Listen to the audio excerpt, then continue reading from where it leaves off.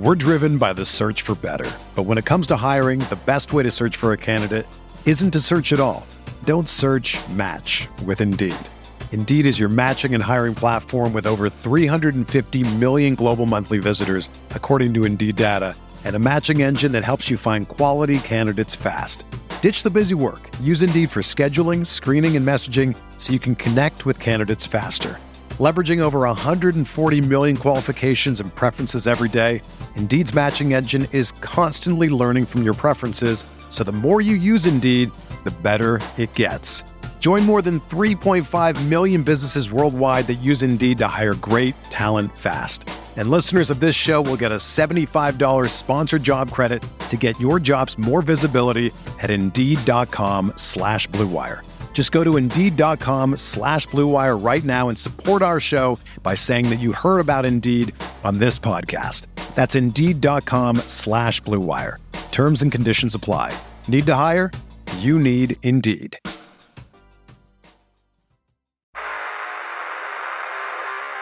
You don't want it, you don't need it, but you're gonna get it anyway.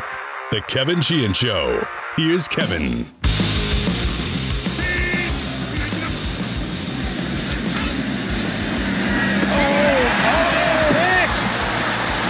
William Jackson, no one near him, taking it the distance for the touchdown. That was William Jackson III's first interception of his career. It came in his second year. He picked off Aaron Rodgers and returned it 75 yards for a touchdown. He's only had two other career interceptions, but we will both. And that would be yours truly and Christopher Cooley weigh in on the late night signing of Will Jackson III, the best corner in free agency. He replaces Ronald Darby. Big need, decent money. We'll get to all of that, but I'm really thrilled to have Chris on the show today because I've taken some beatings from some of you on radio and on the podcast here about my feelings about Ryan Fitzpatrick.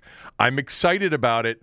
Not at the level that I would have been over Matt Stafford, of course, but I am excited about it, and I've given it some further thought, and it didn't change my mind either. But Chris is here, and Chris just gave me a hard time before this show started for eating pineapple. He said, "What are you doing?" And I said, "I'm eating pineapple right now." And he goes, I said, if you had pineapple at home, that's one thing. But you actually packed pineapple to eat. No, I didn't pack it. I just got it at Safeway. I went down, I got the. See, that's another weird thing. Like if your wife bought pineapple and you had pineapple at home, then that's one thing. But like, you just randomly. Did you get a pre-cut? Did you get a whole pineapple? No. I just got a knife, and you go up and just hack it up? I got the small little size of pineapple. Sometimes I'll do that. I prefer it from Whole Foods, not from Safeway, but Safeway's here in the building that I'm doing the podcast in, where my studio is, or it's in the bottom of the building. And I just ran down there. I had not eaten anything. I had one cup of coffee. That was it. And I didn't eat dinner last night. And I was hungry, and so I got pineapple, sliced pineapple, and I also got some cereal. Now, I have my Magic Spoon cereal in here as well, which is a great cereal. It's a no-sugar cereal. It's a low-carb cereal, and I love it. I love the cocoa Magic Spoon. I really do, and I've got boxes of it in here. But I do like a little bit of sugar occasionally in my cereal as well. So I got a box of multigrain Cheerios with the strawberries in it, and that provides sort of some sugar. The strawberries do, and it tastes good. Tastes good, really good. But I still don't understand the complaint about the pineapple. I don't really care. You had a big problem with it 5 minutes ago. Children. It's not a children food. It's not goldfish. By the way, I love goldfish. It's fruit. It's fresh fruit. Pineapple's good for you. Loaded in natural sugar. Yeah, but it's good for you. It's good for your brain, just like blueberries are. Yeah. So, anyway, how you doing? I better eat some blueberries. My brain is working slow today. Yeah. What's your favorite fruit? I think blueberries, raspberries. Do you get really good fruit out there? I would imagine you do, right? I mean, in the summertime? I don't think so. Well, you're close to California. It doesn't matter. It's hard to get it into this area because, you still got to fly it somewhere. I don't really know how they acquire fruit or vegetables. We were really probably going to build a greenhouse here in the next couple of years. To do what? What are you going to grow? I don't know.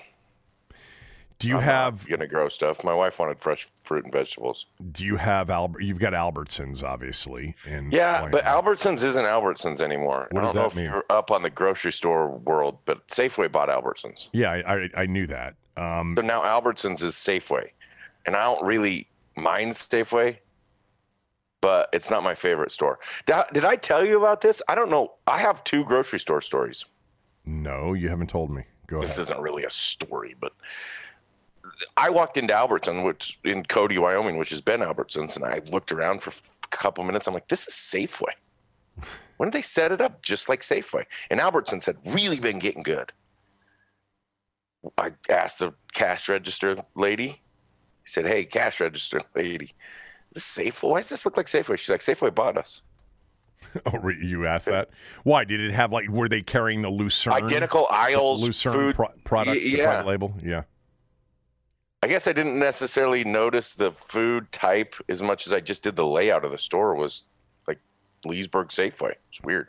And then I was in Thermopolis, Wyoming, twice over the last 2 weeks fishing, and there's a great place called Max Market. It's a grocery store. They sell guns and ammo and fishing licenses in their grocery store. Well, fishing licenses is fine.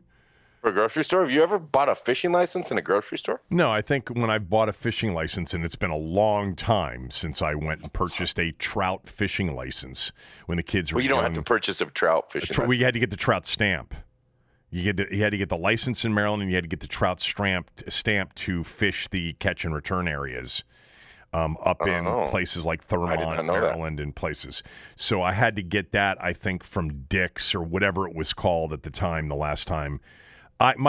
You're doing a lot of fishing, and Cooley caught 2 huge brown trout the other day, 25 inches. And he's doing a lot of fishing, and my father's a big fisherman, and I grew up very much a fly fisherman and trout fishing a lot.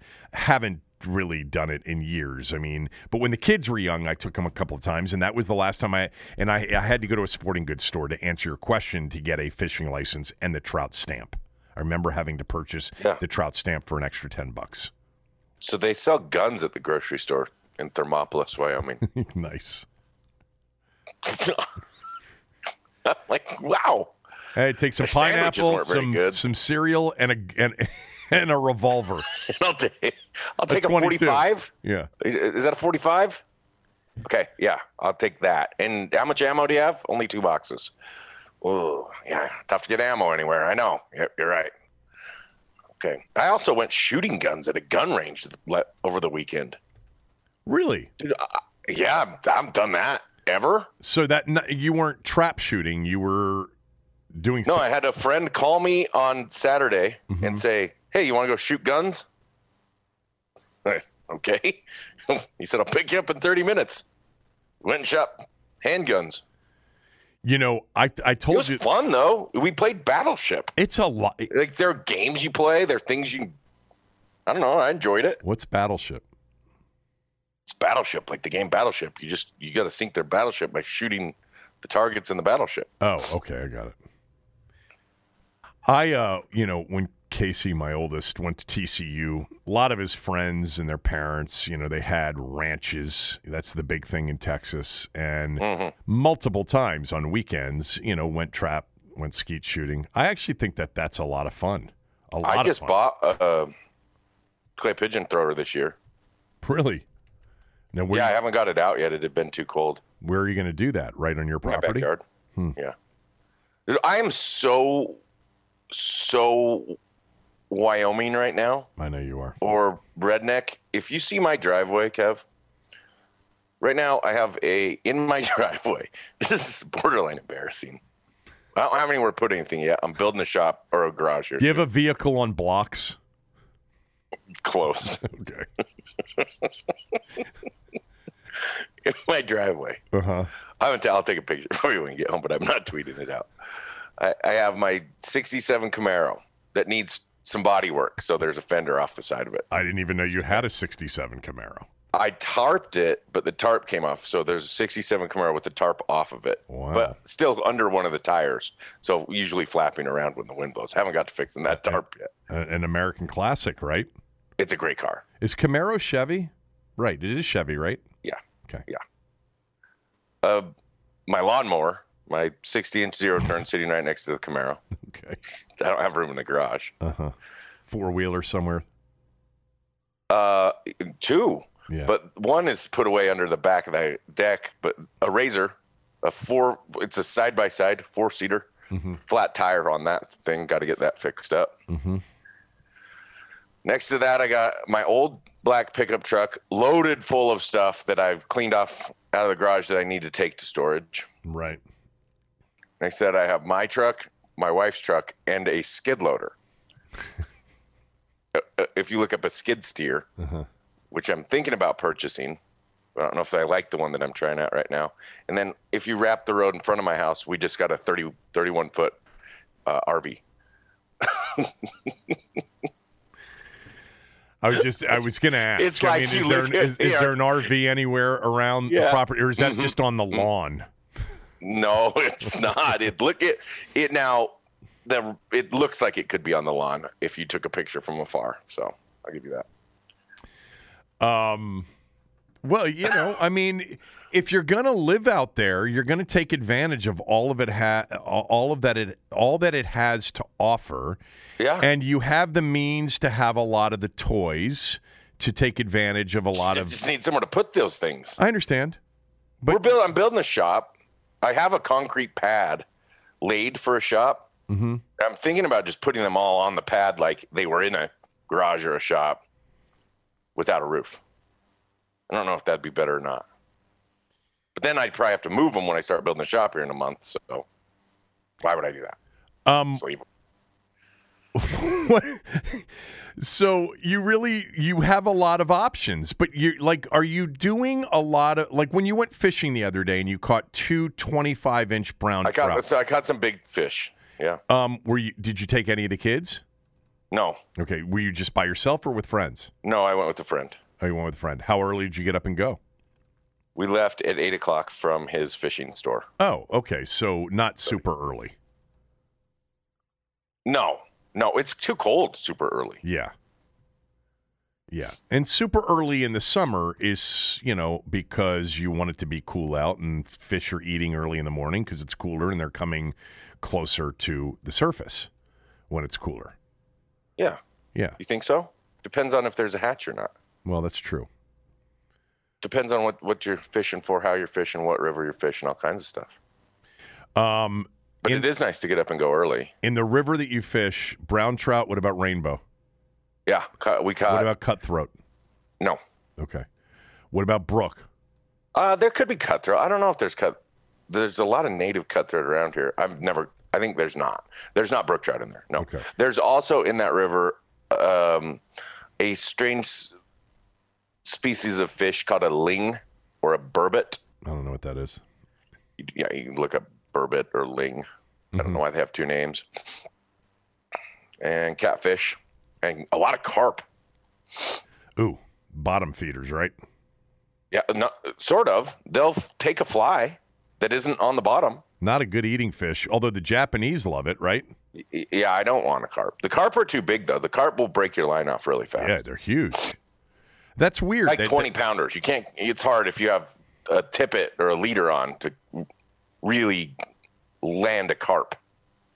I had one of a big fish on at the end of the day, and it had just really gotten good. It was like right at about 4:30.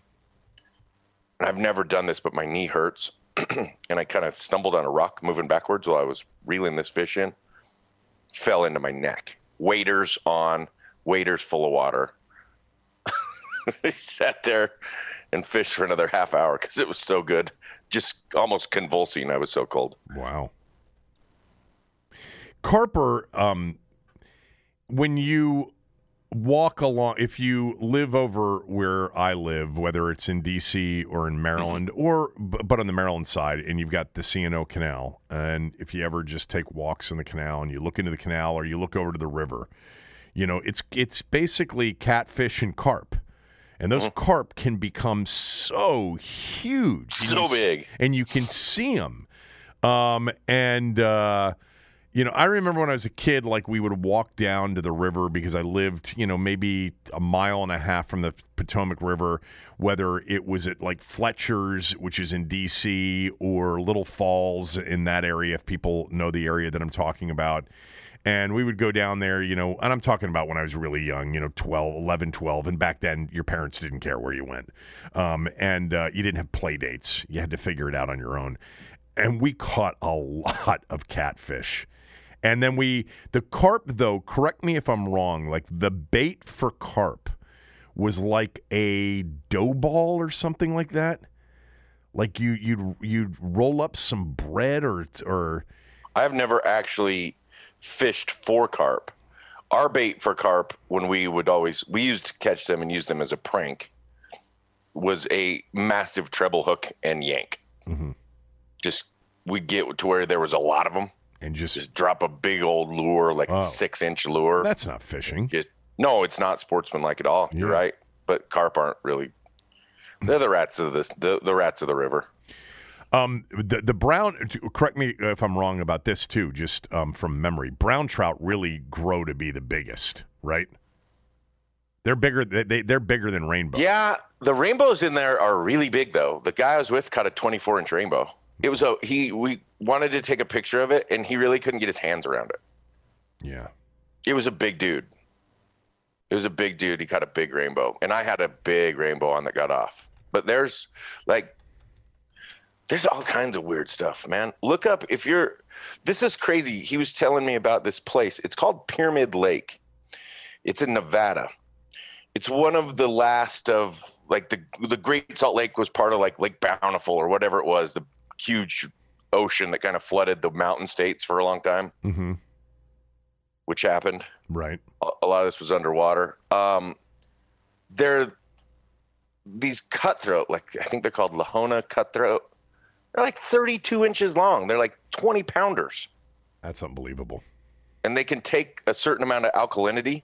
But this lake is it's crazy if you look at pictures. It's all beach, and then it has a drop-off level to like 6-7 feet.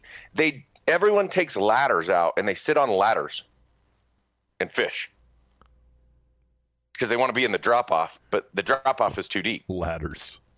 It's hysterical. There are pictures of this lake. I'd never heard of it, with like 50 dudes in a row lined up on ladders. I know we've talked about this movie before. I think we have, because I think you love it like I do. A River Runs Through It, which was Brad Pitt, and Big Blackfoot. I love that movie. Where was that shot? Missoula. Oh, it was? Okay. I think so, yeah, on the Big Blackfoot River. Got it. God, I love that movie. By the way, another movie that I love was on last night because it's basketball time of year. It's March Madness time of year. You didn't watch Hoosiers. I did. Well, I did. Yes. I didn't see, I picked it up, probably a half an hour in. I just where Jimmy Chitwood was really finding himself. Oh my God! Well, Jimmy came in and saved Coach Dale because they had voted him out. But and Jimmy surprised everybody because Jimmy, when he said, "I think it's about time for me to play some ball," everybody figured, it was because Coach was gone, but it wasn't. Jimmy had figured out Coach knew what he was doing, and Jimmy was only going to play if Coach stayed. In watching that movie so many times over the year, first of all, I love the soundtrack. It's like just beautiful music that they figured out. Gene Hackman's great in it. The whole thing. Dennis Hopper's, phenomenal in the movie. But I'll tell you what, and it's not that I just realized this last night.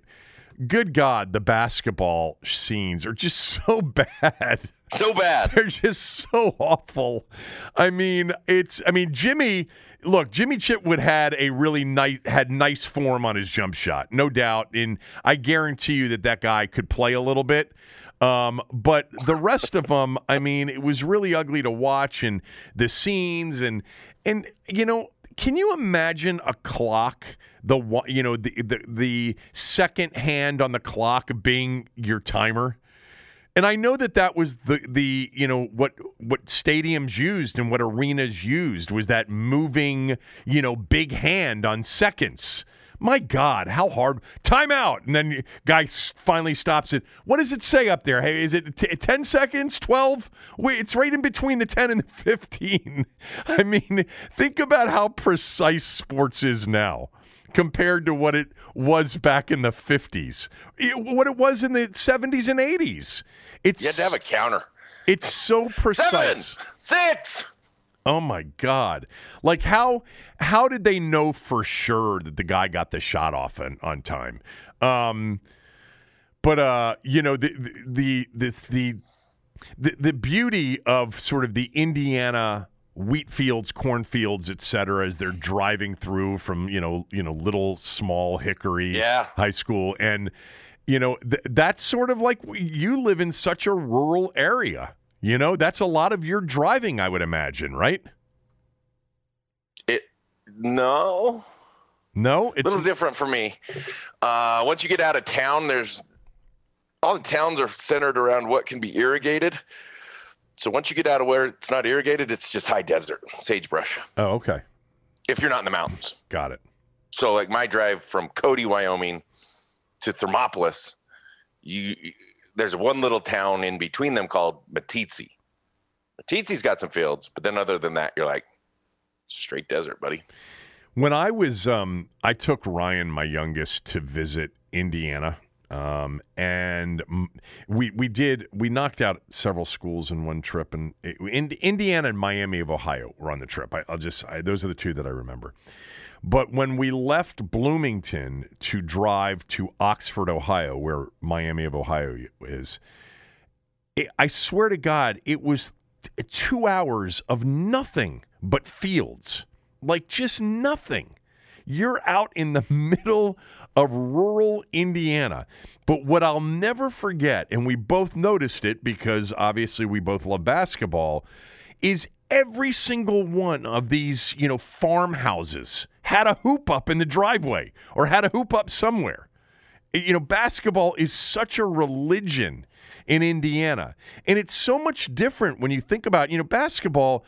I think people really have this impression, and it's very much a stereotype about, you know, it's an inner city game. You know, it is, but it's also in places in our country a very rural game, like Indiana, like Kentucky. You know, there are places where basketball is huge in, you know, very low density population areas. Mm-hmm. But I you know, and I just, as we were driving through them, like we started just, we'd come up on, you know, another farm with another, you know, house, and we'd be like, yep, look, 2 hoop, there's a hoop there, and there's another hoop. They got 3 of them. They got 3 hoops on the property. Every single place had a basketball hoop in that state as I was driving through it.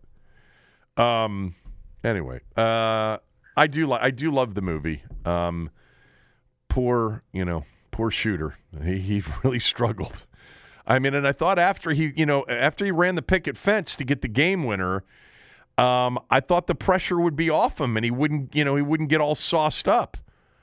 You know, it's sort of backwards. Like if they had failed on the picket fence play, and they had lost the game, but he won the game, and his son said, "Yeah, you did good, Dad. You did good." And yet that was what sent him into. Well, maybe he was celebrating, and then who knows. Okay, enough on this. Everybody wants to hear what you have to say about Ryan Fitzpatrick first. Then we'll get to Will Jackson and the acquisition of him. They've also added a couple of players since the radio show ended. They re-signed Lamar Miller, player that I've always liked, and they re-signed tackle David Sharp as well. We'll get to all of the Washington football stuff right after this word from one of our sponsors. We're driven by the search for better. But when it comes to hiring, the best way to search for a candidate isn't to search at all. Don't search, match with Indeed. Indeed is your matching and hiring platform with over 350 million global monthly visitors, according to Indeed data, and a matching engine that helps you find quality candidates fast. Ditch the busy work. Use Indeed for scheduling, screening, and messaging so you can connect with candidates faster. Leveraging over 140 million qualifications and preferences every day, Indeed's matching engine is constantly learning from your preferences, so the more you use Indeed, the better it gets. Join more than 3.5 million businesses worldwide that use Indeed to hire great talent fast. And listeners of this show will get a $75 sponsored job credit to get your jobs more visibility at Indeed.com/Blue Wire. Just go to Indeed.com/Blue Wire right now and support our show by saying that you heard about Indeed on this podcast. That's Indeed.com/Blue Wire.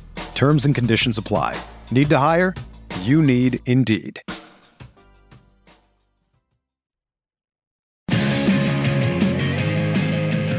All right, Cooley's here. We're going to get to his thoughts on Ryan Fitzpatrick. Wanted to mention to you that March is here and the madness has officially begun. Actually, the first 4 games will start tomorrow night. I actually had Dan Engelstad, who coaches Mount St. Mary's. He is a Walt Whitman graduate and alum, as I am, and he's done really well in coaching. And Mount St. Mary's is going to kick off the tournament tomorrow night against Texas Southern in the first of the first 4 games. But MyBookie, it's time for you to shoot your shot and score big on the nonstop action with MyBookie. Select the winners from 63 tournament games in the MyBookie bracket contest for a chance at $10,000 in cash prizes, and it's only $1 to enter. Doesn't matter whether you're filling out multiple brackets, betting the national championship winner, or simply looking for player and game props, MyBookie has you covered. Sign up today at mybookie.ag. Use my promo code KevinDC to secure a deposit, and that would be a deposit bonus of up to $1,000. Make sure you use my promo code so they know that I hooked you up. That will help us. That's promo code KevinDC to claim your first deposit bonus. Huge opportunities for all of these tournament games, prop bets, in-game betting, and of course the bracket contest as well for $10,000 in cash prizes. Only $1 to enter. MyBookie.ag, my promo code KevinDC. Bet anything, anytime, anywhere with MyBookie. Just a reminder, subscribe. If you haven't subscribed, it doesn't cost you anything to this podcast. Rate us, review us. If you haven't done that, that helps as well. All right, Cooley. Ryan Fitzpatrick, thumbs up or thumbs down? Thumbs up. I don't think it's the answer for more than a year or 2 years. I was driving in thinking about it today. Higbee reminds me of Fitzpatrick. Or not Higbee, Heineke. Heineke. I said the same thing, yeah. Heineke, I was driving in thinking... They play the same way. Watching, all 9 minutes of Heineke play, he kind of plays like Fitzpatrick. Same stature, good movement type of guy.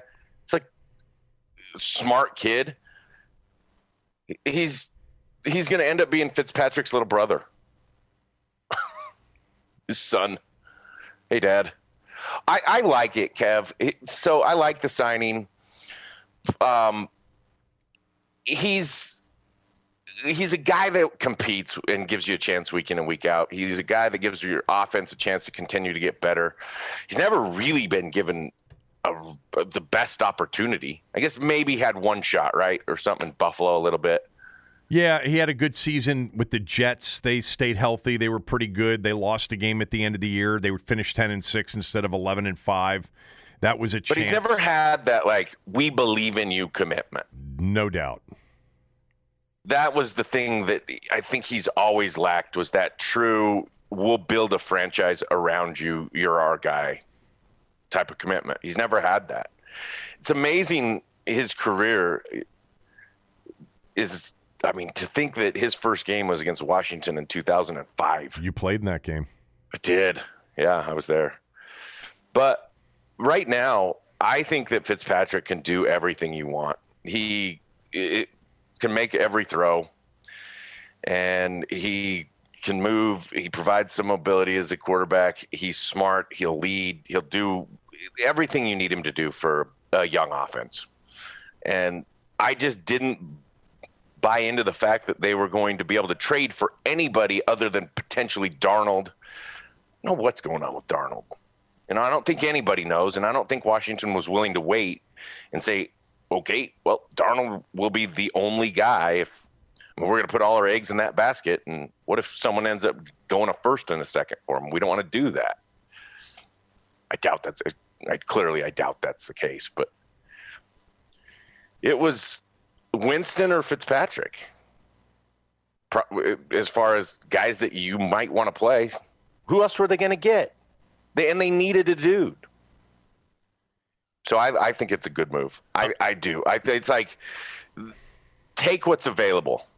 Don't do the grass is always good. Like, he's the guy that's available. Let's take him. Let's get it. It's the best we can do right now. All right. I did it. Go ahead. I want you to finish. Go ahead. Okay. No, I did. They did the thing that the only thing they could do, in my opinion. All right. They gave him $6 million in signing bonus, $6 million guaranteed. Even before I saw that, my conclusion was there is basically a 99.999% chance he is your starter week one. He didn't come here. They didn't sign him. We're not talking about the size of the contract, but it's $10 million. It's going to count, 6 or whatever million next year in the cap. They gave him $6 million in guaranteed money. He is coming here to start. Do you believe that, or do you believe that somehow we may hear from Ron Rivera and Ryan Fitzpatrick about some sort of competition with Taylor Heineke and Kyle Allen, but what do you think he's here to do in 2021? Start. Yeah. They'll announce that he's here to start when they have that discussion. There's no reason to say that Kyle Allen or Taylor Heineke are going to be in any form of competition with Ryan Fitzpatrick. I don't think that's good for Fitzpatrick. I don't think that's good for your team. I don't think you need that. I sure that a guy like Heineke or Allen would be frustrated, but that said, Heineke's happy to not be doing math classes. So yeah. I mean, seriously, when you boil it down, and I had him on the radio show and he sort of said that. He's like, I thought I was going to end up, taking classes and whatever, trying to figure it out, my next life move. And he's getting to make a lot of money to play football. And maybe even if he doesn't play in games, it's still better than, taking derivatives courses at ODU. I mean, maybe it is. I think he's still going to go back and take the derivatives courses, but he's going to be fine with that. And I don't think that takes them out of the market in the first round for drafting a quarterback. Okay, I want to get to that in a second, okay? You think, you said something, you think they'll just come out and announce it. Like, you don't think it'll be the cliche, Ryan's here to compete. We've got 3 quarterbacks. We like all 3. We got 2 young guys. We got a veteran guy. And we got off-season. We got training camp. Hopefully this year we'll have a preseason. And no, there will be you don't think that that's what you're going to get. You think you're going to get from Ron Rivera. Ryan Fitzpatrick is the starter in 2021. Yes. Really? I'm sure they told him so. I'm sure that was part of him coming here. I think so too. But I'm just saying that you took it to the next step, which is they're going to tell us that. Yeah, they could. I don't think they have to say that. I think that you could wait all the way till you get to OTAs, and one of the beat guys is going to say, well, who's taking the reps with the ones? And then you'll say, well, of course, Ryan Fitzpatrick is. We just paid the guy a $10 million contract. What worries you about him? I mean, we all know Ryan Fitzpatrick. Nothing worries you? Not really. Longevity and security at the position. My belief is and your belief, and anyone that's smart knows that if you really want to win for a long period of time, you need a quarterback to do it. He's not going to be that guy. I love the way you said a year or two, because it's only a 1-year deal, but it would not shock me if Ryan Fitzpatrick is the starting quarterback for Washington the next 2 seasons. Not at all. I don't have any problem with him being the starting quarterback for the next 2 seasons. And frankly, if you were to draft a guy that you really liked that was raw this year and say you got him in the 3rd, you might want him to develop for a couple years. But I don't know if they'll do that. I don't know if they'll draft a guy late. You might think Heineke can develop over the next 2 years. I don't see any problem with Fitzpatrick. Here's your problem per se, and it's not because guys get quarterbacks later in the draft all the time. Is you win 7+ games every year that he starts, and so you're always drafting 15, 16, 17. You never get the true quarterback. Right. But I also don't believe in a rebuild. I don't. So, that's one of the things I said to Tommy yesterday. You don't, unless you really suck and you really don't have anything and you're planning on making significant organizational changes, every year you got to think about what gives me the best chance this year to compete, to make it, to win a division, to play in playoff games, to try to win 10 games plus. And there is no doubt that they upgraded their chances for that by adding Ryan Fitzpatrick. And I mentioned this yesterday, and I want to be really clear on this because some of you didn't hear me say that, and that's fine. The odds makers believe that Ryan Fitzpatrick is a major upgrade. Washington went from like plus 350 to win the division to like plus 215, plus 220. And that's depends on the site you're on. They are now a clear-cut second pick in the division. They weren't before they picked Ryan Fitzpatrick. Dallas is the favorite, but they're not nearly the prohibitive favorite they were before Washington signed Fitzpatrick. Why? Well, because Washington has a defense that people believe in, and they're the defending champion, and the only big major question mark was quarterback. And for the boys in the desert, they answered that question by signing Ryan Fitzpatrick for this year. Not for 2022, 2023, and beyond, but for this upcoming season. So if you weren't going to get Stafford, which you didn't, and you weren't, I'll come back to Darnold in a second, and Jameis Winston wasn't available, and Prescott wasn't available, and Watson's not going to be available, and you came to the conclusion that you're not going to get any of the quarterbacks that you really like in the draft because you'd have to trade a fortune to move up, or you don't think those teams are going to back off or take anything, that they're going to want to take those players. You got to figure out an answer. How are you going to compete in 2021?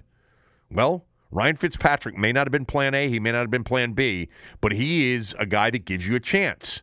When I asked you what worried you, I was really specifically talking about, the number of bad plays he can make, the number of games he can cost you by taking too many risks that end up being turnovers. Yeah, I understand the interception issue with Fitzpatrick, but I don't think he's a turnover machine. And I think in the right system, the right offense, the belief that he's in there, and you're making a playoff push, you're not just slinging it around. I think he's fine. I've watched this guy. I've watched a few games here over the last day. He's a competent quarterback. I think the picks may result in some overconfidence, but he's not throwing dumb picks a lot of the time. There's some issues where he's got to get over the line and he can get the ball up a little bit. There's some picks with that stuff, but I don't see him as I don't know the defense, I'm taking a shot that could result in an interception. I don't think he's that guy. I think he knows exactly what he's doing. He's got the mentality, right, of Favre, of Rivers, of Stafford, where it truly, the gunslinger label applies to him. Yeah, but he also, different from a guy like Favre, can go 1, 2, across the board to 3, not like 3, and go to the back. Like his alternative isn't always let's just blaze one down the field. Right. Like I've always talked about Rex, and Rex wasn't a big check down guy, and Rex said because he couldn't see it all the time. Fitzpatrick's good at finding a check down. It's not he's not throwing picks because he's just let's get rid of it. I'm panicked. Right. You know the other thing I like about him as I was watching these games, I'm like, this dude doesn't take sacks. Doesn't take a lot of sacks. Processes quickly. So I looked this up. The NFL sack percentage career leaders. Fitzpatrick is 49th on that list. Yeah, he averaged 5.6 per dropback. 5.6% of the time on dropbacks he takes a sack. That's low. Yeah. That's really low.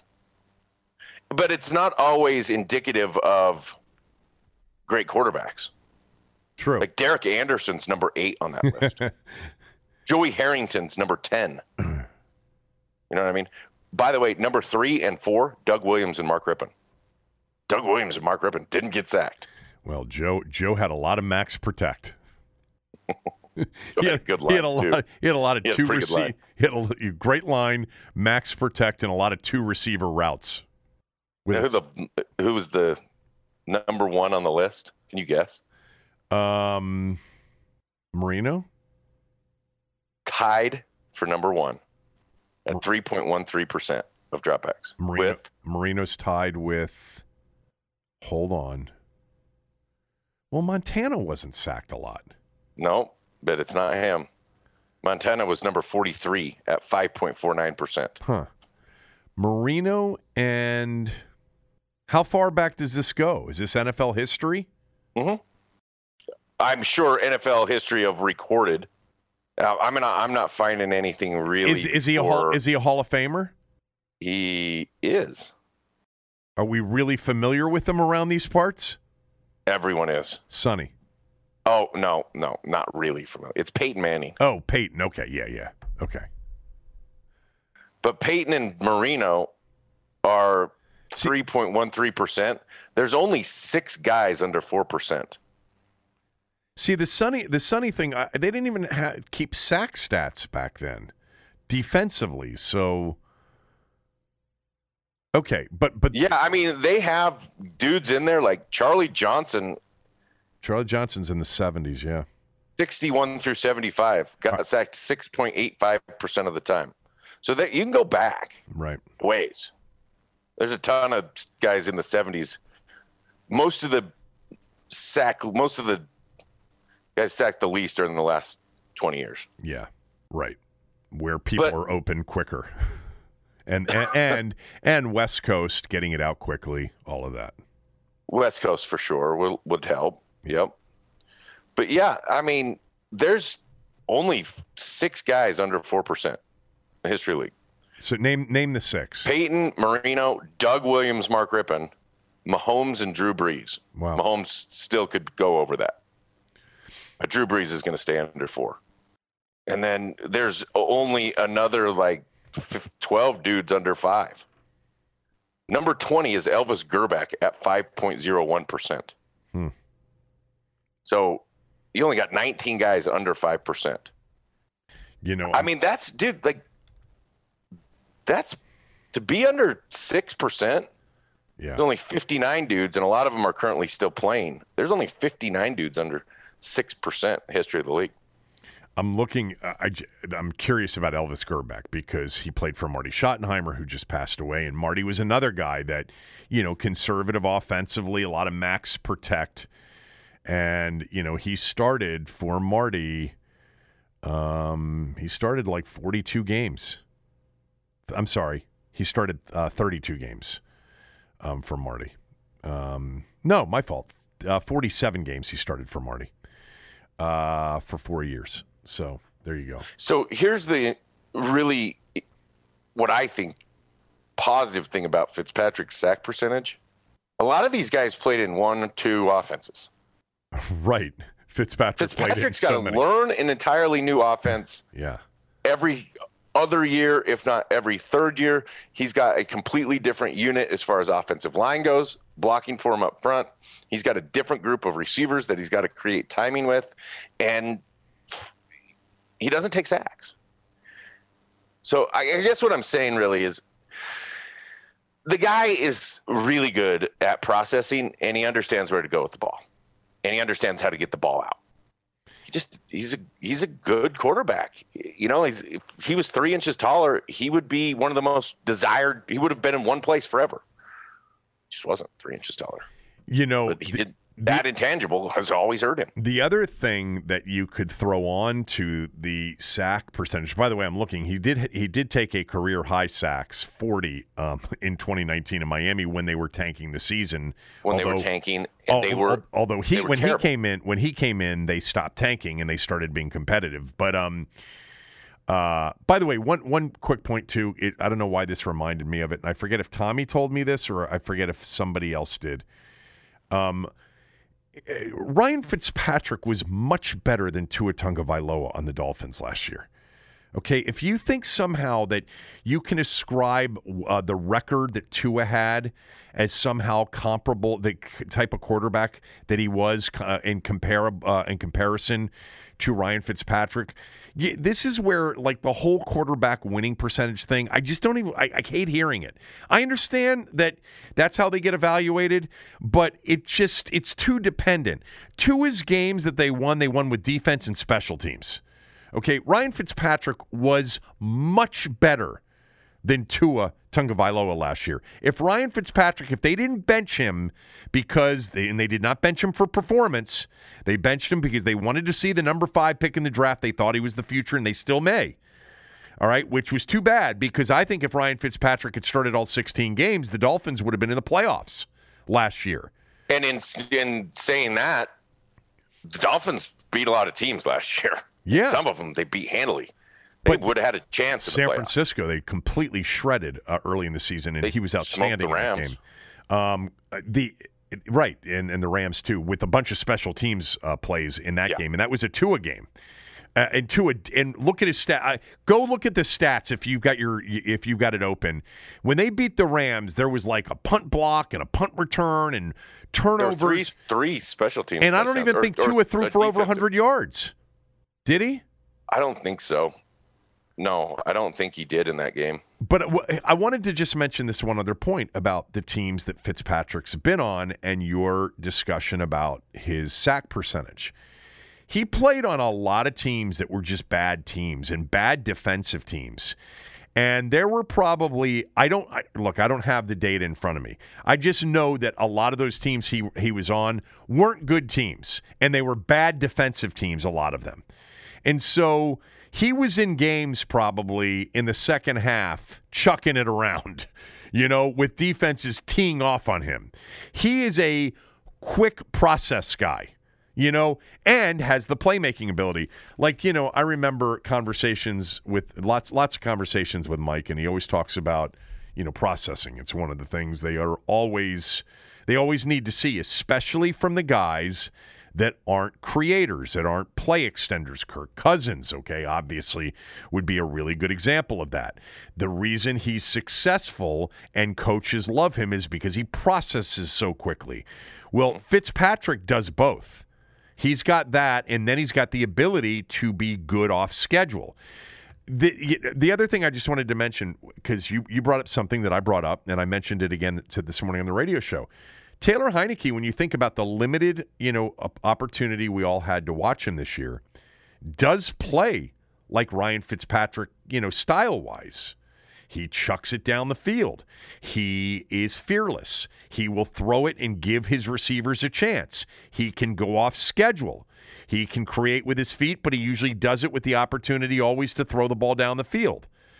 But the big difference between the two of them, and tell me if I'm wrong about this because I have not even looked up their heights and weights, but Fitzpatrick's bigger. It's not that Fitzpatrick's big. He's listed at 6'2", 228. Taylor Heineke's tiny. He's tiny. Fitzpatrick has more of the Brett Favre build. Boxy. Heineke's just flat out tiny. which may be the reason that he's been broken in his 3 starts. How does he fit in? How will Scott Turner? We both agree he's the starter next year. How does Scott Turner handle him? How does he fit into what you think Scott Turner wants to do? Well, I think he fits in perfectly. Yeah, he's a guy that they can go under center with more because he's very comfortable under center, but he's been a gun quarterback a ton of his career, so he's both of those kind of guys. He's, to me, a guy that can operate the RPO game very quickly and understand how to get the ball out immediately. The short game stuff will be real easy for him, and I think he should be good with some of the short game stuff. Where I think it helps them is, especially if they get some speed or a threat, that he really can get the ball down the field, and he throws it with accuracy. Like I said, it's not like he's Drew Brees. He's probably a 65% completion guy next year, which would be high in his career, but I'll bet you he's somewhere around 63, 64, 65 next year. But he'll get some bigger plays for you. You know, he's thrown a lot of picks, and everyone says that, but still, like, he's under 100 in terms of career interception percentage in the league history of. Yeah, he's 3.3%. He's got fumbles too. Yeah, well, there have been a lot of moments, you know, and I went back and watched some of the games, including the opener last year against New England. They had plenty of opportunities, and he turned the ball over. You know, there have been enough of those games where it's like, you know, I described it yesterday, Cooley, but I'll describe it to you. It's like you're down 24-20, and you've got total confidence in Ryan Fitzpatrick's ability to take you down and give you a chance to win the game. And sometimes he does it, and then sometimes he throws it right to the other team in the red zone, and the game ends. And there's going to be a Monday morning in here, and there's next year, and there's going to be a film breakdown day where you just say, I don't know what he was looking at. I'm predicting that right now. I don't know why. I think it's more like, I don't think he should have taken that shot. Yeah. He takes shots that normal quarterbacks don't take. I think it's more like that. Not, I don't know what he's seeing. It's more like, I can't believe he threw it. Right. I see what he's looking at. I don't like it. Does that make sense? Yeah, it does. I mean, I think there are, like, to me, when you just think about Ryan Fitzpatrick, or if in the last couple of days you've gone back and looked at Ryan Fitzpatrick, you know, games or, you know, tapes, highlight tapes. Here's a great for example. Yeah, give me the for example. I'm randomly sitting here. I got the Raiders game on, late in the Raiders game. I mean, maybe his moment of his career. So this play just came up. Where am I here? Like, I don't know. It's later in the game. It's not the big play. They're running a very common concept that teams operate to try to get the ball down the field. 3 guys to the right, 1 to the left. The first guy to the right runs right down the middle of the field in the seam. The next guy runs 8 yards and hooks, and the outside guy runs about 16 to 20 yards and bends in, a deep in. And essentially, quarterbacks are always reading that 8-yard hook to the deep in. The middle clear route is really just clear the safeties. Is that Gesicki? If they're split safeties, it's always been an alert. And I'd always run that thing so hard. Like, I'd be the clear guy. I'd see 2 safeties. Like, I'm going to get it this time. I never got it. First play, I just randomly went back. He throws the clear seam as an alert. Overthrows it, incomplete. He's going to take the shot, man. I know, like, it's an overthrow. It's not a good throw, but the thing with Fitzpatrick, he makes you defend everything. You got to play it all. You got to play what you know is the clear route and run with it. So he'll open guys up with that stuff. Yeah, this isn't a one-read quarterback. No, it's an all-field quarterback. That's what I like about him. I'll make any throw. I'll find the guy, and he finds the guy. Look, I mean, this is what when I really see out of. I get some of the flaws, but the positives is, one, he can move in the pocket. He can slide. He can throw on the move. He can run if he needs to run. He'll slide to throw, and he can throw with accuracy as he's moving. 2, he's real decisive, and I love it. It's hitch throw, plant throw, rock throw, like, ball's coming out. I love that about him. He can progress through everything, across the board progression. I like this, and I wrote this down over the last 2 days. He'll throw into a tight window, or he'll throw and let his guy win. He'll trust his guy to win. Right. And he'll miss throws. He'll have incompletions with it where he's got a tightly contested, let's say, button hook. Most quarterbacks just turn it down. Like, hey, you don't have 2 yards of separation, or you don't have that cushion. Let's move on. He'll throw it. He'll give his guy a chance to go get the ball. I mean, and it's not like he's Rex where it's just shot after shot after shot. He'll take the check down if he's got to take the check down. If the coverage demands it, he'll take the check down. So what I'm saying, like tight man-to-man stuff, he'll let it rip. Finds a window, he'll let it rip. But doesn't have the coverage and it dictates you got to throw it underneath, he's fine to throw it underneath. Like, this dude's a good quarterback. He is. He's a good quarterback. He's got really good elite, and I think probably the accuracy is what makes him not elite. And that might be something to do with size, not seen over the line. I mean, he's 6'2", but he's not entirely accurate. He can throw it really accurately, but he can also miss. And that's one of the things I think hurts him, is he misses some throws. I think the other thing, too, in thinking about him and even watching more over the last couple of days, he's got a really good feel for pressure. That may be one of the reasons for the sack thing. And he'll take off. He will take off and move the chains with his legs, and he's got great feel for where the pressure is and finding, some sort of seam to get out to throw it or to get out to run it. Like, he may be 38 years old, but he didn't look like a 38-year-old last year at quarterbacking, physically. Nope. What do they need to add for him offensively? Mike Gesicki. Yeah, I mean, that was the one thing you saw. I mean, he made some New England was like, we'll take both those tight ends. Yeah. How about that, dude? Well, they took Hunter Henry and Jonas Smith. One of the things that you told me about, and I remember Josh McDaniels talking about, I think I mentioned this to Tommy yesterday.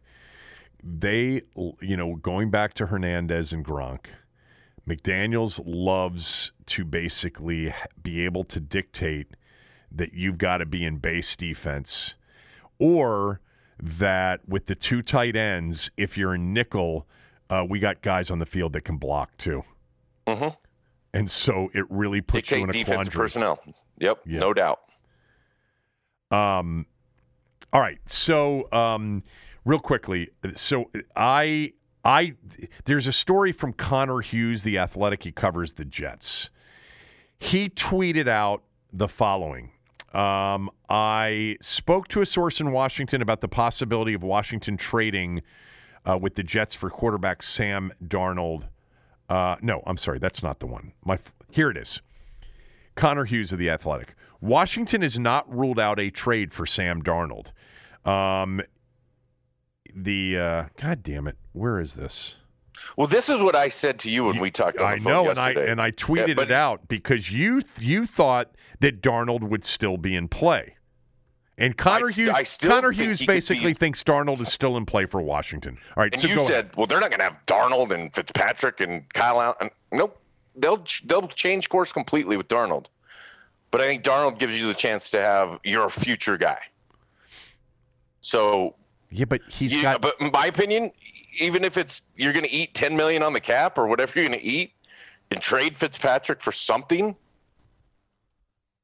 or you're going to move on from Kyle Allen and have Heineke not play or be the third guy or whatever you're going to do. If you like Darnold, go trade for him. I do. I'll bet you big money they don't trade for Darnold now. If it's just a second, why wouldn't you go trade for Darnold? I don't think. First of all, it's so funny because this conversation about Darnold has really gotten a little bit out of hand with a lot in the fan base. Like, some are really into, Darnold and would be willing to make a move for him, and others are dead set against it. And somebody sent me I don't even know who it was. Some reporter said that NFL GMs all know that Darnold sucks. Whatever. I mean, this stuff that comes out this time of year, I guarantee you that there is a market for Darnold if the Jets make him available. I don't know what that market is. I would bet that you'd have to give up no less than a third, and probably a second, potentially, if there's competition. That would be my guess.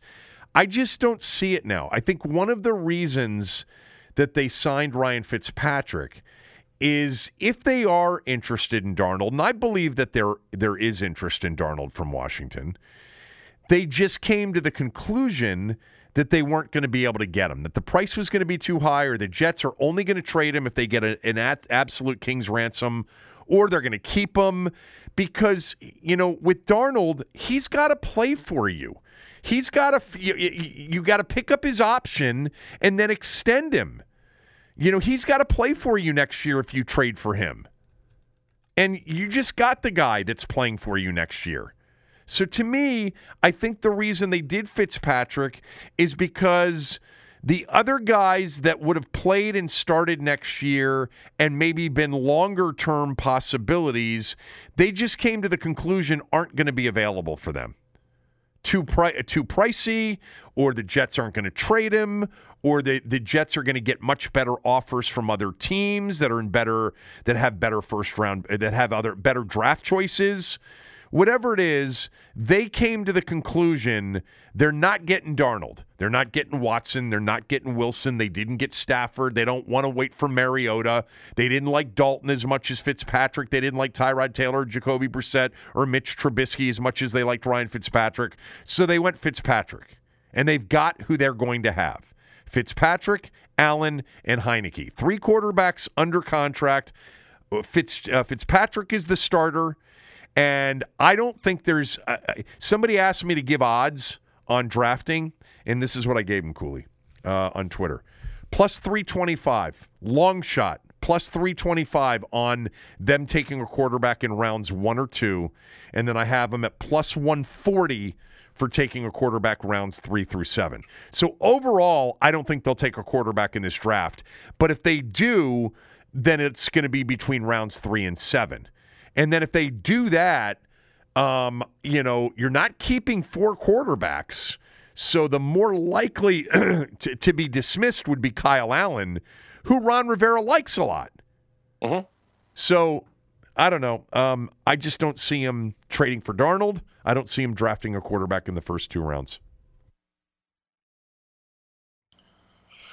I wouldn't be surprised to see him draft a quarterback in the first 2 rounds. Okay. I wouldn't be surprised to see him trade for Darnold. Would you draft if you just threw Sam Darnold into the draft this year and you were 20th pick in the second? Would you not take him? Well, that's the issue, though, is that there aren't. The one thing about this quarterback draft is the really good quarterbacks, the ones that people are really excited about, are going early. I was listening to Kuiper on something, and Kuiper said this is not a year where you're more likely than not, the feeling is this isn't a year where you're going to get your future starter in the 3rd or 4th round. It's just, it's top heavy. And all those guys are going early. That's fine, and anybody can say that. But I understand. Of course, crapshoot. You don't know that. I know. I mean, do you? Want I'd be really interested. You want I'm the plus always 325? You want the plus 325 for $100 in the 1st and 2nd? Yeah, 1st and 2nd round. They got to draft a quarterback in the 1st or 2nd round. I mean, I'm not going to take your money, so $100 wins you 325. I understand how that works, Fred. But I'm saying it because not everybody does. Okay. Yeah. Yeah, I mean, I would. The problem is really, like, all the dudes are going to be gone in the 1st. Mm-hmm. Let me look at the 2nd round. Let me see who's coming up in the 2nd. Jamie Newman could be in the 2nd round. Kyle Trask could be in the 2nd round.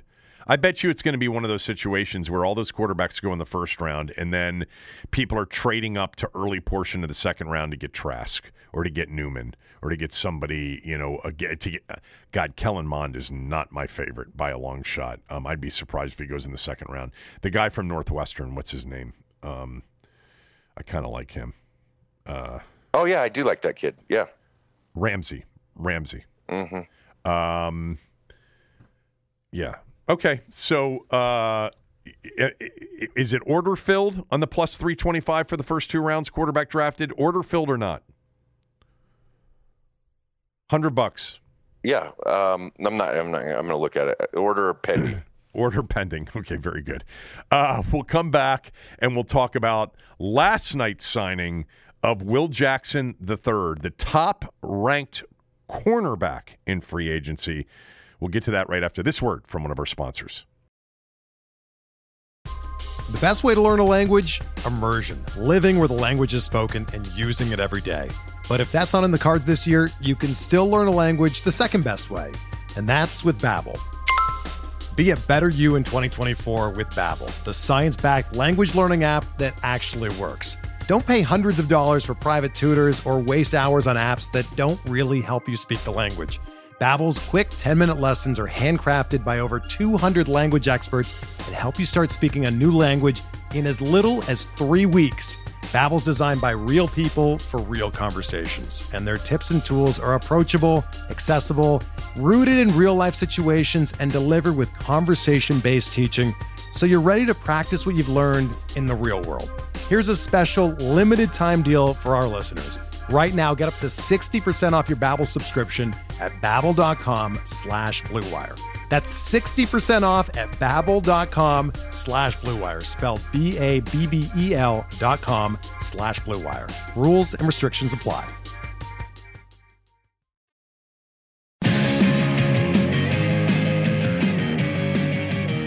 William Jackson III, $42 million, 3 years, $14 million a year, $26 million of it guaranteed. They lost Ronald Darby the other night to Denver. They had a need, and they signed the top-rated corner in free agency, William Jackson III. I'll just net it out, and then I'll let Cooley have at it. I really like the signing a lot. I love his, and I for whatever reason, I've had the Bengals a lot over the years, last few years, plus points in games. It hasn't worked out as well as I would have liked, but they've had defensive talent, but they've not had good defenses. They actually had the worst pass rush in the NFL last year. But he is one of the types of corners that I love because he's super long-armed, and he's quick. He's fast, too. I went and looked up his 40 time during the show this morning because somebody said he can't run, and I'm like, I think he can run. 4.37. He was timed in the combine back in 2016 when he was a first-round pick of the Bengals at 24 overall. I love long-armed corners. They close. It's easier to close. You have less space to cover. I think, I've read that he's a super good man coverage guy. I think he's been a really good player whose upside has been in some ways thwarted or held back by bad defenses, bad pass rushes, and facing at times really good quarterbacks too in the AFC. But I like the player, and I really like the money. It's barely even a top 8-9 deal in the league in terms of average annual. They're not paying anywhere near the top of the market for a corner for a guy that they desperately needed after losing Ronald Darby to the Broncos. Now, he missed his first year with a torn pec, and he's missed some games, and I will tell you, he hasn't missed a lot of games, but he has been on the injury report. I'm not going to say a ton, but he's been on the injury report enough where with concussions and toes and shoulders, but he's played through it, and he's played really well. I think they got a guy that can really play, huge upside at really good money, and by the way, desperately needed. So I love the signing of Will Jackson to come in and play corner. You say what? I totally agree with you. I think William Jackson can do everything you want to do. Schematically, I think he fits right into where you want him to be. Potentially, this allows Kendall Fuller to not have to be your one corner, which I think helps you a lot because I think Kendall Fuller's likely not a one corner. And I'd way rather have paid William Jackson $14 million a year than Ronald Darby $10. And Ronald Darby got a $30 million contract with the Broncos, which is what both you and I thought he would get last week. Yeah, about $10 million a year. But you just paid William Jackson CB2 money, like second cornerback money, essentially. I mean, $14 million is not CB2 money, is it really? Well, Ronald Darby just got 10. Yeah. It's not high-end corner money. No, it's not Jalen Ramsey. It's not Marlon Humphrey. I was looking. There were multiple lists. No, and I don't know if he is exactly one of those guys. I mean, when you watch, I agree. I think he can get a little bit handsy. I think he's a guy that can get a little over caught up at the line of scrimmage and trying to bump receivers instead of running with dudes, which he should be able to do. But gosh, his recovery speed's outstanding. His man-to-man stuff is good. He does really hem up receivers at the line of scrimmage. Like, he's a really good press guy if you want him to be a press guy. I think he's got good vision to the quarterback when he's playing in any kind of zone or cover 3 looks. And you needed the dude. Like, they're a cover 3 or cover 4 team predominantly, which in most of those instances puts him almost in a man-to-man type situation, but he can play with vision to the quarterback to do that. This is a good signing for them, big time signing for him. And you like the fit with the scheme. I mean, Darby seemed to be one of the first corners we've had, and we had a new defensive coaching staff. One of the first corners we've had here in a while that didn't seem to be 6 yards, 7 yards, 8 yards, in soft coverage, that he really did play more press coverage than we've seen any corner around here play in a long time. Yeah, I think that's probably in part one. Obviously, he can, but scheme. Yeah, over the last few years with Minuski, it was like they had all these long arm corners. They drafted them. Guys like Fabian Moreau. Moreau's long arms. Yep. Physical. Could be at the line of scrimmage. And then they're playing them off at 8 yards. Yeah. I'm sure the scouting department at the time's like, what are you doing with the guys we got you? Like, these are press guys. These are tight guys. These are guys with length. Go back to like Dunbar and all the long corners they acquired. Right. They never played them up. Jackson can play up. No doubt about it. And I think Darby can. I like Darby because I think Darby had good speed and never got beat over the top. It's hard to beat him over the top. He was really good at not getting beat with double move stuff. But William Jackson's that kind of guy. I mean, you watch him. He's got great vision. He's great when he's in man-to-man, keen receiver body language, keen receiver. Like, he's downfield. He'll wait till the receiver turns his head and he's watching it. He's got the right idea. So who fell for the double? Who fell for the double move a lot last year? Kendall Fuller. Kendall Fuller. Kendall Fuller. I was thinking about Moreau. His snap count came up at the end of last year. He is another guy with size and length. I mean, I wouldn't be surprised if they re-sign him. I mean, you have Fuller, you have Jackson, you have Moreland right now. And I guess you have, in terms of corners, Stroman, right? And Danny Johnson. Danny Johnson is I think they've got to tender him to keep him because I think he's restricted. But, God, with a pass rush and long-armed corners, but that was the one point, if I didn't make this, I want to make it, if I'm being repetitive, sorry. Jackson played last year and the last couple of years on a team without a pass rush. Now, early in his tenure, they had Atkins, they had Dunlap, they had some defensive talent, but they were never great defensively. Last year, bottom 3 in pass rush rate and dead last in the league in sacks. Just think about the team. And they're getting run in a lot of games. And so it's also in the bottom 3 of teams that other teams could stay balanced against. Yeah, but you're joining a team that has a pass rush. Mm-hmm. It's going to elevate any of your defensive backs. And it'd be nice. It allows them to actually have a feel for timing. Right. Like, hey, I can jump this because beyond this, it's not getting done. Right, Chase is going to get there, or Montez is going to get there. Sure. So I mean, so far, you look at I like Fitzpatrick. I think it's a good signing. I think William Jackson's a great signing. I think he's a great corner. And he desperately needed. I don't know if they wanted to pay a tight end $12 million a year this year out of the two guys, but that's the other position that I think they desperately needed. Could have paid Trent Williams $138 million. You see that deal got done? I've got it on my list of things we're gonna get to. The only guy that's left tight end wise is Everett. Ertz, of course, Ertz. But you got to trade for Ertz. You do, but the Eagles aren't getting what they want as of yet. What did you say a couple of months ago or a couple of weeks ago? What you would give up for Ertz again? I said Friday. I think the best case is they could get a third, but they won't.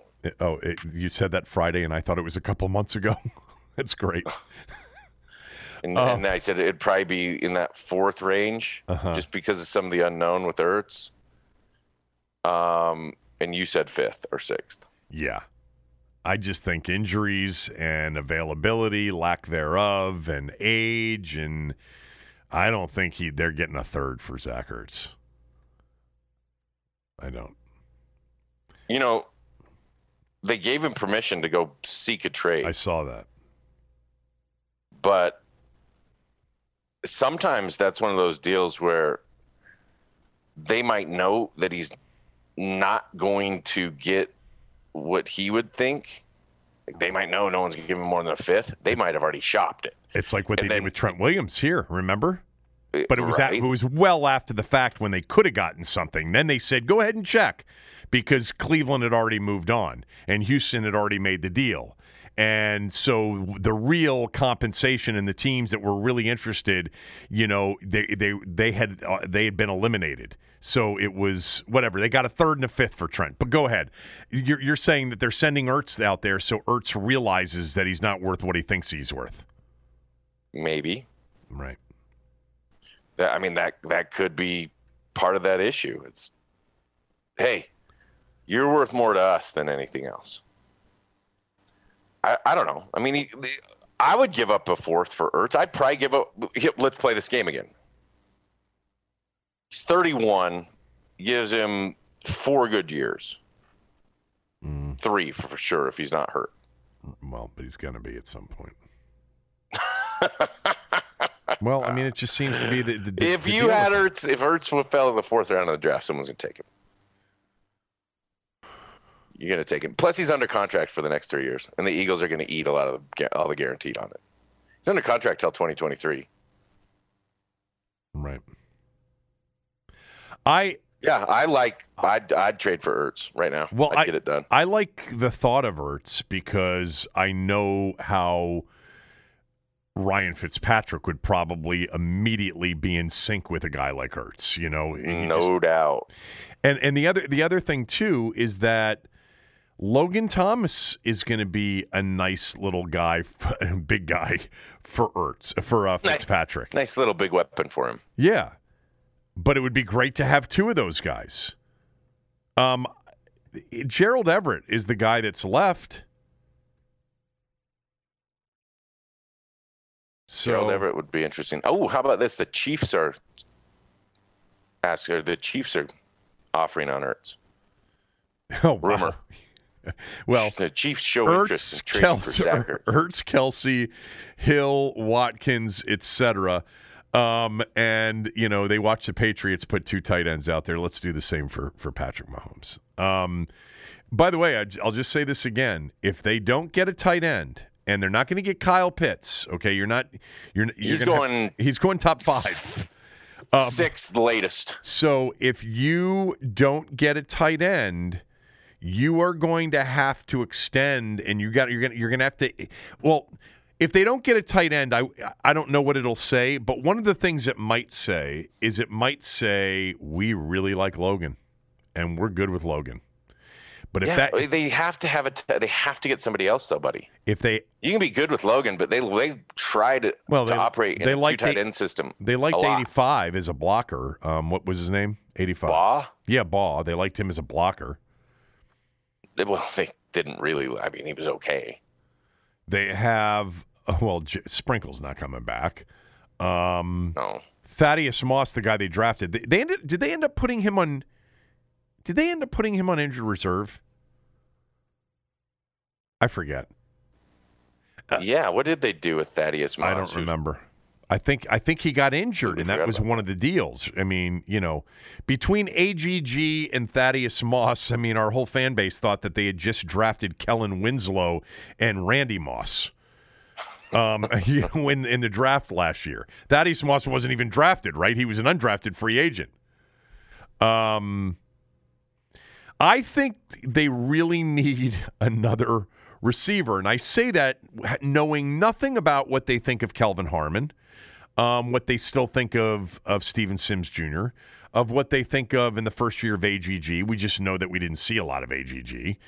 But Curtis Samuel, to me, still makes a lot of sense.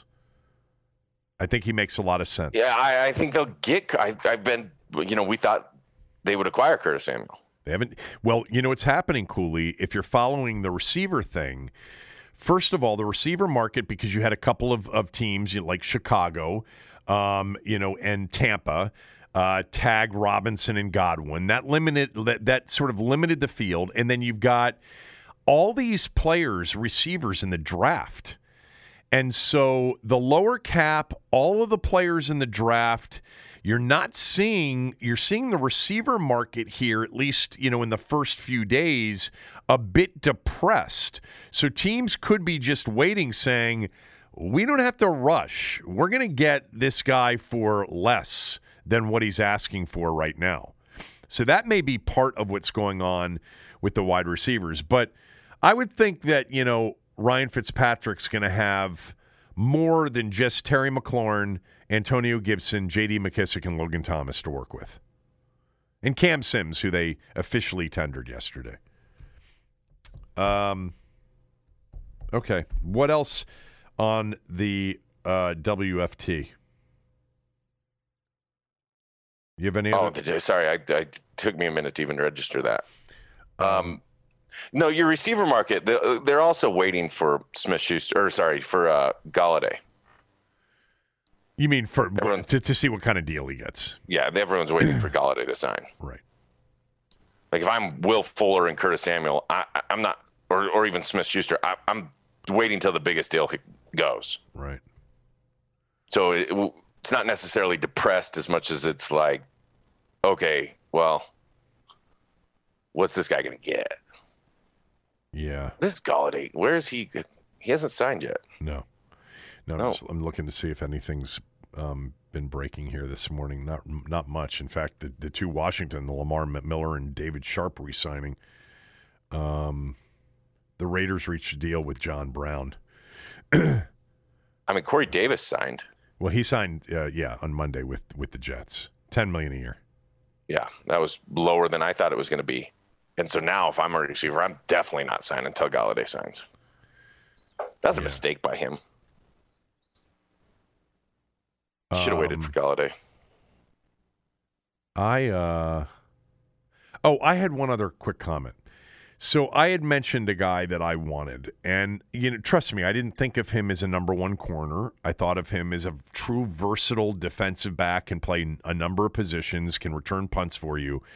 In Desmond King, who I loved coming out of Iowa, and he hasn't been signed yet, and he's like on everybody's like top 10 players yet to be signed. And I started reading why he wasn't signed, and I did come across a story that basically there's some big red flags on Desmond King as a locker room guy. That he can be difficult, and this is again from various reporters that covered the Titans this year. That's where he was, and remember, he went to the Titans from the Chargers after being really good for the Chargers. So on essentially a rookie deal to already been moved, something ain't right there. So I bet you he's not even and was never on their list. I just thought he was a really good player, and I still do. The other guy, too, that I don't think is on their list, but I love as a player because I just think he's super explosive, and I understand how many games he's missed. But Will Fuller hasn't been signed either. But my God, his upside is massive. Like, that guy is a true take the top off the defense, and he's got great hands, and he's got great yards after catch. I love Will Fuller. I just don't know if he'll be on, the WFT list. He'd be on my list. He'd be on my list. I'd do a hell of a lot of due diligence. I'd be worried about all the injuries. I'd be worried about the suspension.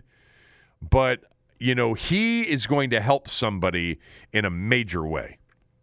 Well, I just look at it like Fuller, Samuel, Godwin would be in play for me, especially after the Corey Davis deal. I'd be off. Well, Godwin got tagged. Not God. Why do I keep saying Godwin? Galladay. Oh, Galladay. Yeah. Galladay would be on my list. I'm looking at a quarterback that can throw the ball and can read the entire field. I want two dudes that can really stretch the field for him. And you know what, Cooley? The fact that you have this quarterback, I don't care how old he is. I don't care what and he's not that expensive this year? Yeah. Well, I mean, they've got hardly anything invested in the quarterback position in aggregate. It's like $12 million bucks. The bottom line is you got a better shot at getting Kenny Galladay to consider you with Ryan Fitzpatrick here than you do with, we're going to have two guys battling it out, Kyle Allen and Taylor Heineke. You may have seen them in the playoff game. We almost beat the eventual Super Bowl champions. All right. When we come back, I want to talk about this Trent Williams deal. We'll do that right after this word from one of our sponsors. If I would have applied myself, I could have gone to the NBA. You think so? Yeah, I think so. But it's just like, it's been done. I didn't want to, I was like, I don't want to be a follower. Hi, I'm Jason Concepcion. And I'm Shea Serrano. And we are back. We have a new podcast from Wondery. It's called Six Trophies. Woo! And it's the best. Each week, Shea Serrano and I are combing through all the NBA storylines, finding the best, most interesting, most compelling stories, and then handing out 6 pop culture themed trophies for 6 basketball related activities. Trophies like the Dominic Toretto I Live My Life a Quarter Mile at a Time trophy, which is given to someone who made a short-term decision with no regard for future consequence. Or the Christopher Nolan Tenet trophy, which is given to someone who did something that we didn't understand. Catalina Wine Mixer trophy. Ooh, the Lauryn Hill You Might Win Some But You Just Lost One trophy. And what's more, the NBA playoffs are here, so you want to make Six Trophies your go-to companion podcast through all the craziness. Follow Six Trophies on the Wondery app or wherever you get your podcasts. Listen ad-free right now by joining Wondery Plus. For the ones who work hard to ensure their crew can always go the extra mile, and the ones who get in early so everyone can go home on time, there's Grainger, offering professional-grade supplies backed by product experts so you can quickly and easily find what you need. Plus, you can count on access to a committed team ready to go the extra mile for you. Call, click Grainger.com, or just stop by. Grainger, for the ones who get it done.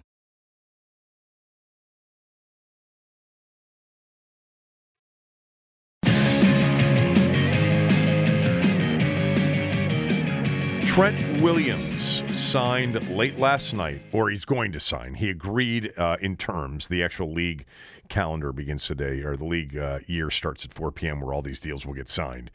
But according to Adam Schefter, and he broke the news last night, 6 years, $138.06 million, $55.1 million of it guaranteed.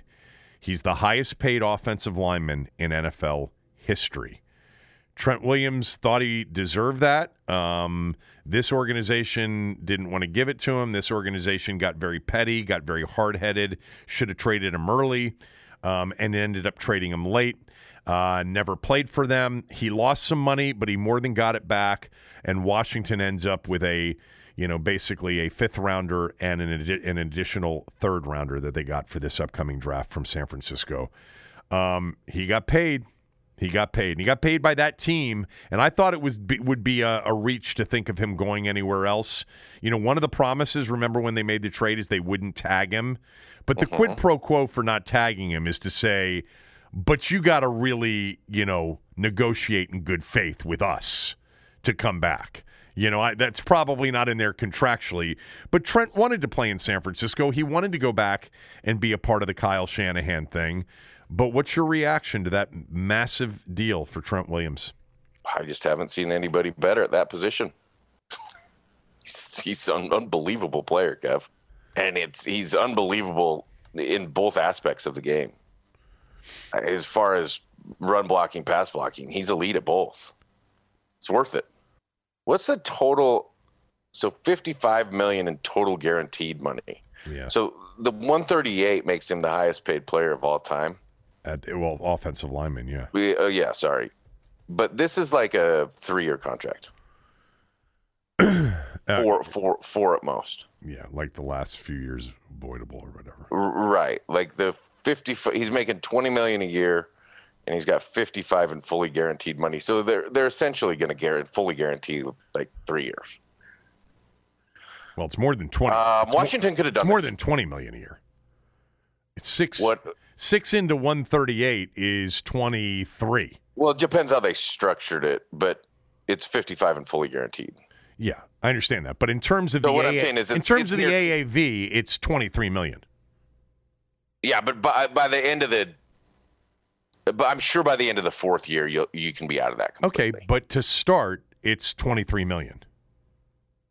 Yeah, it's great for him. I mean, it's incredible. It's great for him. It's great for San Francisco. I think it's a good deal. I would have done the deal with him a couple years ago. You think he's better than Tyron Smith? Yeah. You think he was better than Joe Staley? Joe Thomas. Joe Thomas. I would pay Joe Thomas this money. You think he was better than Jason Peters? Yeah, I do. I think he was better than Jason Peters. Okay. I mean, I watched a lot of this guy and I know. Watched him grow up, and I mean, he was better than Chris Samuels. Samuels was one of the best to play the game at that position. You've never talked about the comparison between Trent Williams and Chris Samuels, two of the greatest left tackles in franchise history. Chris Samuels is an unbelievable player, consistent, incredible blocker, really good as a pass protector. I think Trent's just so freakishly athletic, Kev. Right. And he's aggressive. Like, he's violent, he's physical, he plays physical, and he's just so freakishly athletic that he gets things done that most offensive linemen can't get done. Really smart, too, right? Very smart. Yep. Good player to play with. Play next to him. Always good communicator. Knows what's going on. Yeah, Trent's a good player. You know, his season in 2021, he's going to be 33 years old. Mm-hmm. I mean, you know, what did you say you think the real deal is? That it's a 3 to 4 year deal, basically? You know, looking at the $55 million guaranteed. Yeah, I mean, and are the details of this not out anywhere yet, other than 6 years, $138.06 million, $30.1 million signing bonus, $55.1 million guaranteed, AAV average annual salary of $23 million. Yeah, what is the year salary in years 5? They don't have the cap hits out yet. Right. They haven't broken that down yet. So, he got hurt last year again. He missed some games last year. I'm pretty sure he did. I'm looking it up right now. My memory is that he missed some games last year. Yeah, but the one thing that I'm sure Kyle knows about Trent, and I know about Trent, is he'll play hurt too. You know, I know he did. Like, the guy will play hurt all the time. He'll practice hurt. He's tough. And we're past the that point of any sort of weed offense. Well, there's no weed things anymore anyway. He missed 2 games last year. So in the last 3 seasons he played, because he didn't play in 2019, obviously. God, look at this. I mean, he hasn't played 16 games since 2013. He played 12 in 2016. That was the 4-game suspension. Mm-hmm. Which really was perfectly timed with their playoff, run. They sort of needed him down the stretch, and he wasn't there for him. In 2017, he missed 6 games. In 2018, he missed 3 games, and last year he missed 2 games. But goddamn, does he play hurt? He's out there a lot. Morgan Moses, same thing. How many times he's just gone out there. He's been on an injury report all week long, and somehow he's out there. By the way, false starting without it being called. I don't think any player I've watched in recent years false starts more without it being called than Morgan Moses. He didn't do it as much this year. He did it a couple times, but not as much. Later in the season. Pro Football Focus has what they call an improvement index, how much you've improved here during free agency. New England's number 1 right now, and Washington, after the Fitzgerald and Jackson signings, is number 2. And that quarterback's important. Yeah, and they replaced Darby with an even better player. Right. Andy Dalton, goes to Chicago. Now, part of this, the reporting on this, according to Rappaport, and I'm paraphrasing right now because I don't have it up in front of me, is that there was a meeting in Fargo, North Dakota between the Seahawks and the Bears, Ryan Pace and John Schneider. Why they went to Fargo? Well, probably because there was no social distancing and no need for anything other than just a sit-down conversation. I don't know why. Bottom line was Seattle was interested in moving on from Russell Wilson, but clearly the Bears couldn't give him what they wanted, and now Seattle says they are not trading Russell Wilson. So the Bears went out and signed Andy Dalton to a 1-year, $10 million deal, a Ryan Fitzpatrick deal. Now I don't think as much of his deal is guaranteed, I think, from what I read. But still, now Chicago has Dalton and Foles. I like Dalton a little bit. I mean, I always have. So if they had gotten Dalton instead of Fitzpatrick, I think I still would have thought Dalton's the absolute starter. But I think because of Fitzpatrick's age, he's definitely the starter. Like, you're not going to bring him in here and say, we want you to compete. Fitzpatrick's better than Dalton. Fitzpatrick's better than Dalton. Yeah. I agree with that. I mean, that's just my feeling on it. I think Dalton, to some extent, you may have had some competition. But if he was, the thing is if he's decent, even, he should win that competition as a starting quarterback for a long time in the league. Agreed. Like that's the other thing is if you're losing that competition, you're probably done, man. I don't know. If you lose out to Nick Foles, you're done. Is that what you meant to say? Yeah. But I'm saying if Dalton was here and lost out to Heineke or Allen, it's not because they wanted one of those guys that much more. Right. But I do think they would have competed with Dalton. I don't think they compete with Fitzpatrick. All right. Well, thumbs up on Fitzpatrick, thumbs up on Jackson. We may have a They signed Dustin Hopkins back, your guy. Well, I knew they were going to do that. I'm fine with that. Yeah. I think, they need a couple of more weapons on offense. I don't know what they'll do at left tackle. It could be Lucas, ultimately. They may be confident with Cornelius Lucas or Sadiq Charles. They signed Lamar Miller. They re-signed David Sharp.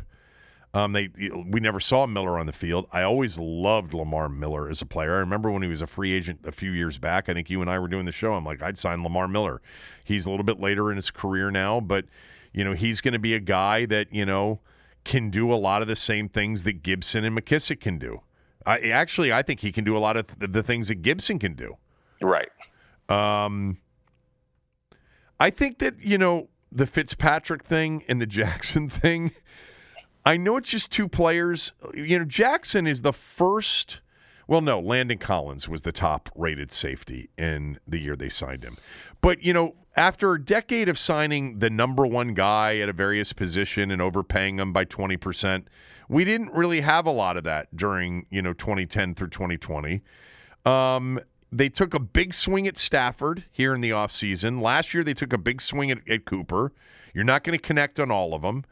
And you ended up with Fitzpatrick and then the number one corner in free agency, which really, I wonder if Jackson was the plan all along, and that's why they were okay with Darby leaving. But they got a better guy. They got an upgrade there. I think they've gotten an upgrade at quarterback for at least next year.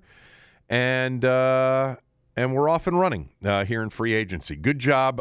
Everybody wanted to hear your breakdown of Fitzpatrick in particular and getting it on Jackson today as well. I'm going to be back tomorrow with Tommy, and then I will be here with Cooley on Friday. Chris will be with me Friday.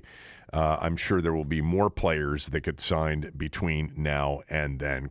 Cooley, we are done for the day. It's St. Patrick's Day. I'm going to go play golf and have a good day. Maybe drink a beer or several before the end of the day. Have a good one. I love that, man. Enjoy yourself. It's happening daily. We're being conned by the institutions we used to trust. The mainstream media is distracting us with meaningless headlines instead of focusing on the harsh realities facing American families. Time is short before something big happens, and that's why so many folks are preparing. They're becoming self-reliant by investing in emergency food storage from My Patriot Supply. Go to MyPatriotSupply.com and secure 4-week emergency food kits for each member of your family. Each kit contains tasty breakfasts, lunches, and dinners, averaging over 2,000 calories per day. Save $50 on each 4-week food kit you purchase. Plus, get free shipping on Ready Hour 4-week emergency food kits. You're not ready if it's not Ready Hour foods. At My Patriot Supply, you can also get solar power generators, water filtration units, heirloom seeds, and survival gear. Order by 3 p.m. and your unmarked boxes ship the same day. Shop MyPatriotSupply.com today. MyPatriotSupply.com.